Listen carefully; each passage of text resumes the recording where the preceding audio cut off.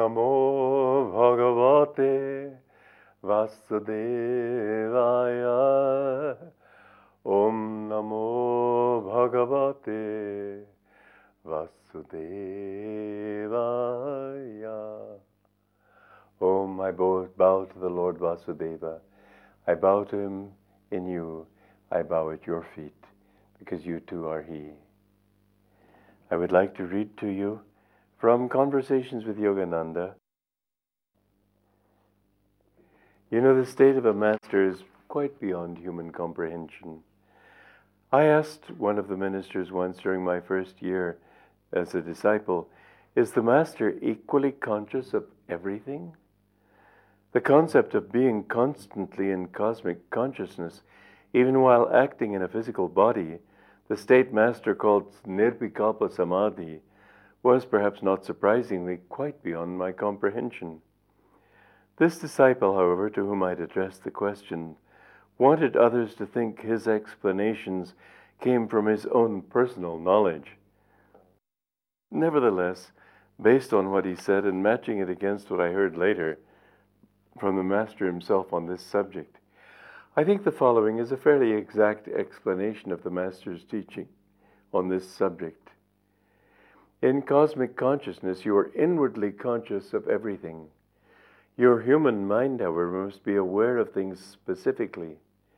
When you yourself concentrate on one flower out of several, then although you are aware of that one flower especially, you are also aware that there are others. You see those others there, but your present awareness is that they are peripheral. The case is similar in the case of a master. He is aware of everything, everywhere, but at the same time, whatever calls for his specific human attention, since it is in his direct line of vision, he addresses particularly. His human mind functions in a human way. Inwardly, however, his inner consciousness embraces all existence. Many were the opportunities I had to observe this dichotomy of awareness in Paramahansa Yogananda. He would know things, yet not always seem at first to be aware of them. I said to him once, Master, please help. I mean, one of the monks. It wasn't somebody whom I referred earlier, but another. He seems to be going through a hard time. That monk was distant from us at the time, of about 150 miles away. Uh-oh, said the Master. Instantly he'd concentrated on this person and had known what he was going through. That monk soon afterward left the monastery, in fact. The Master had been inwardly aware of the situation and now responded to it because I had drawn it to his human attention. The monk himself, however, had not sought to draw that attention. He had lost his attunement and had made no mental appeal for assistance. The Master once told me it is very difficult to play these two roles together, the human and the divine. Nowadays, when one simply reads about him, it may be easier, in a sense, to accept this distinction between his inner consciousness and his outer awareness. For us, however, who had had to grapple with it in person, it wasn't always so easy. One time, I remember I had said to somebody at a distance of quite a long way away from what my guru was, I had said something to try to help somebody to come onto the path, but I'd been talking about things for which this person wasn't ready, miracles and so on, and he was a skeptical, atheistic psychologist, and it was not the way to talk to him. Well, the next time I saw my guru, he said to me, when you're with skeptical people, materialistic people, don't talk about these things, they're not ready. I said, you knew? I was quite surprised. And he amazed me. He said, I know every thought you think. Well, that was because I was in tune with him, whereas this other person was not as in tune, but Master could tune in to him. I remember that I was once standing near the Master pondering this mystery. His body standing there, I was reminding myself earnestly, isn't who he really is. He is everywhere. He is even inside me. as much so as in that body over there. But isn't he also especially in that body? You see, I was trying to figure all these things out. While I puzzled over this matter, the Master came over to me and, smiling quietly, gave me an apple. Nothing was said. Once he said to me, "Those who are in tune, I know their every thought." The focus of his consciousness, as is obvious from that statement, was much broader than anything ordinary. Many times he showed me this amazing breadth of awareness. Well, I just told you that story. I'm anticipating myself. I won't read it to you now. Finally, I concluded that it was useless to try to understand him. Laurie Pratt, another more senior disciple than I by many years, once remarked to me, "Whenever I think I've understood Master, I discover that he's beyond what I understood." My own thought when she said that was, why even try to understand him? I'd rather simply deepen my attunement with him. The Master's brother disciples used sometimes to complain that they couldn't understand their Guru, Sri Yukteswar. To them, the youthful Master replied, "Neither do you understand God." My own job as a disciple, similarly, I realized, was to absorb as much wisdom and inspiration from him as I was capable of holding. It's very important to understand that the consciousness of a master is not something that you need to try to understand with your mind. I remember I was with him only a few days when I thought that, well, he was a wise man. But he looked at me one time, he said, "If you only knew my consciousness." And I had enough faith in him to know that he wasn't boasting. He was just trying to tell me, don't try to figure it out. You won't know who I am just that way. You will know who the Guru is. You will know who a master is only if you become one with what he is one with. One time I used to pray, "Help me to love you as you love me." And he said to me one time, "How can the little cup hold the whole ocean?" You're thinking that love is something that you with your little human heart can have. You can have a little bit of it, you can have a little devotion, but prem, infinite love, is only when you become one with God. That is the love of a great master. You can't have that until you become one. You see, some people used to see him as an ordinary human being, and they'd think that he was scolding them because he was upset with this or with that. And they would often tell me, well, he didn't like to have moody people around him. He wasn't. He didn't have any likes or dislikes. Everything that he did was always to help you. It was to help bring out of you that quality that you needed to develop in yourself. And so a master is one who is there as your friend.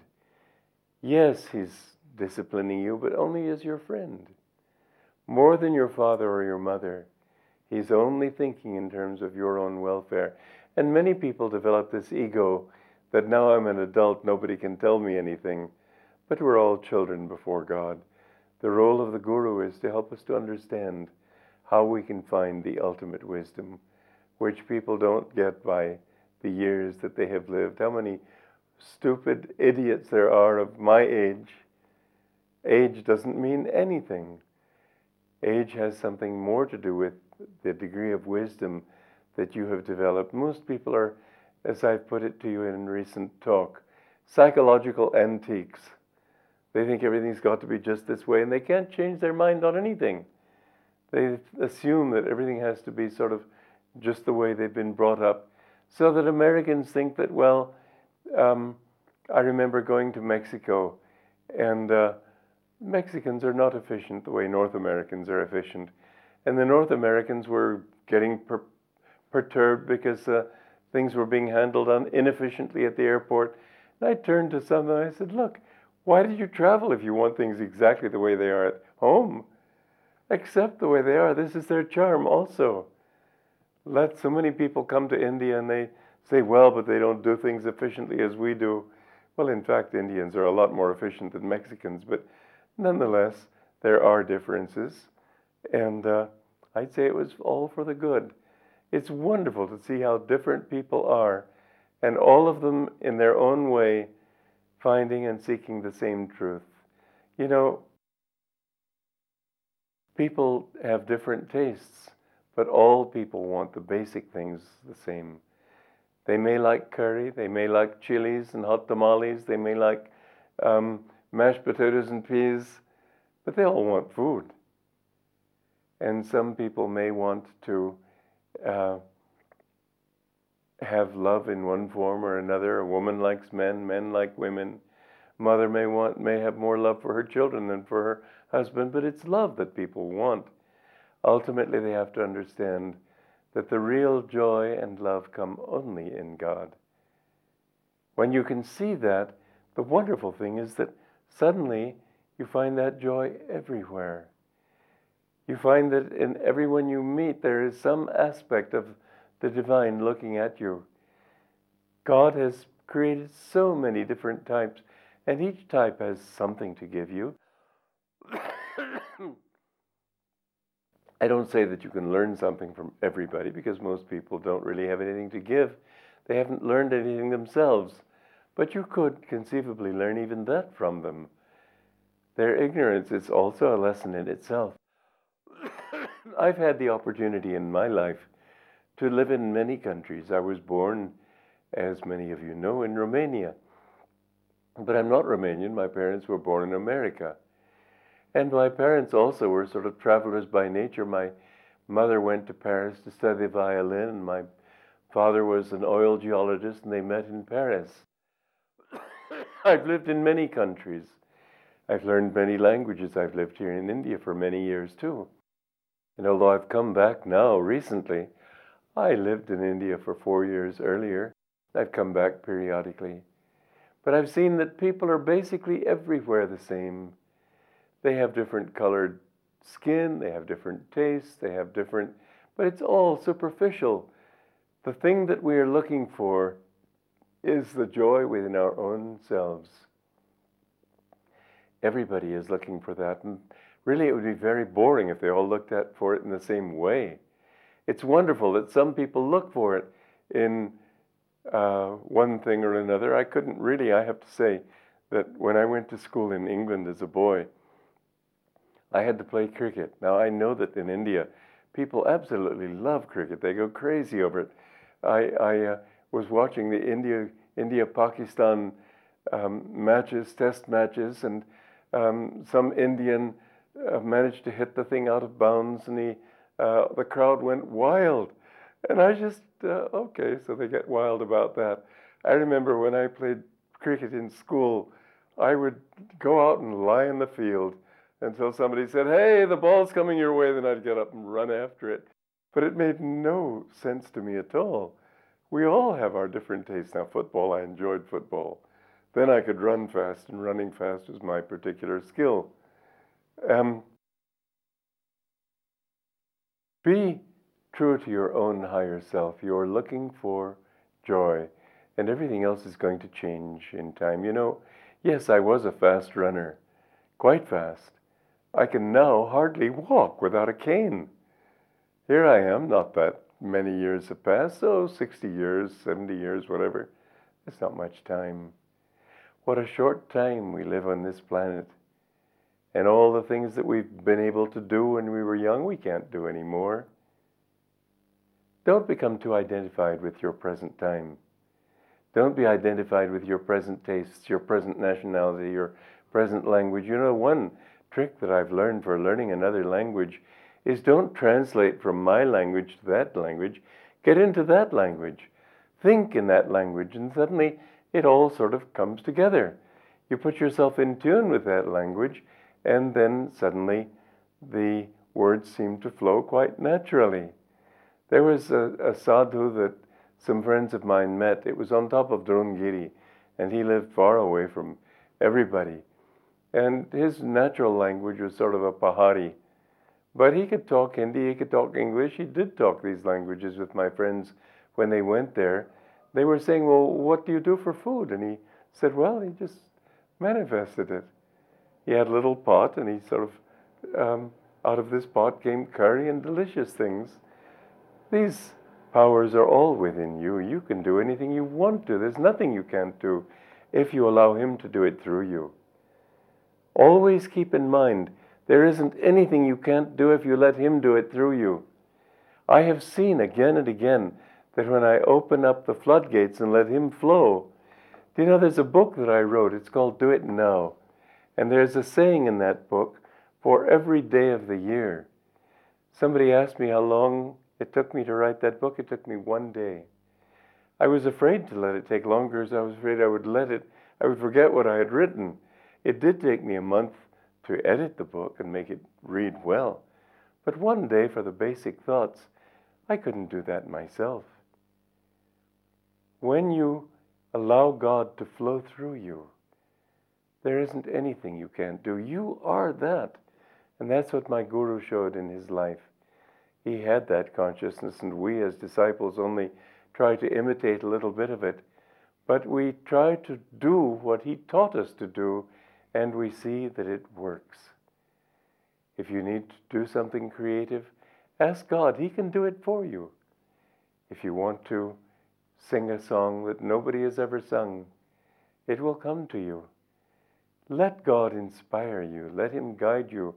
You know, an interesting thing is that in giving people counseling, sometimes they'll ask me a question. I'll just have to say, I'm sorry, I just don't have the answer. Do you know, many times it's happened that in the very moment that I've said I don't know, I do know.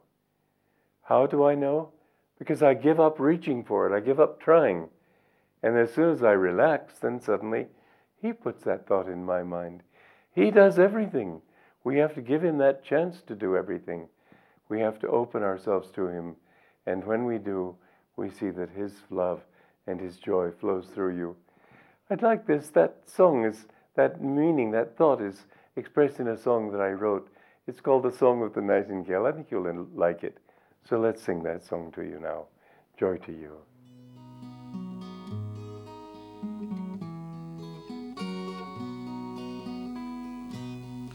Nightingale, nightingale, sing of joy through the night.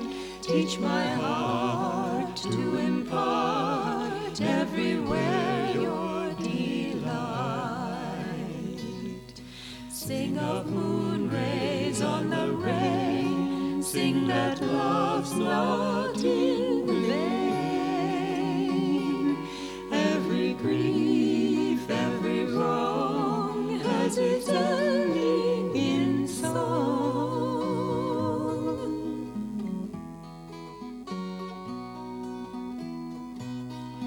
Nightingale, nightingale, sing of joy through the night.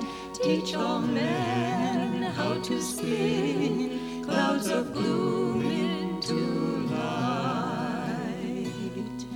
Without silence, what is song? Without night, where is dawn?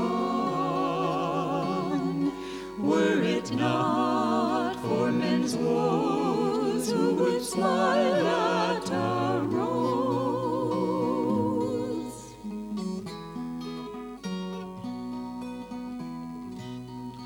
Nightingale, nightingale, sing of joy through the night. Let each stone silence groan, earth and heaven unite. Morning laughter, evening tears, snow and blossoms all fade.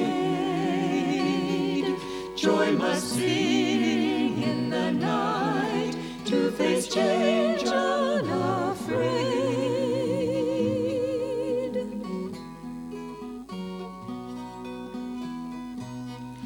Nightingale, nightingale,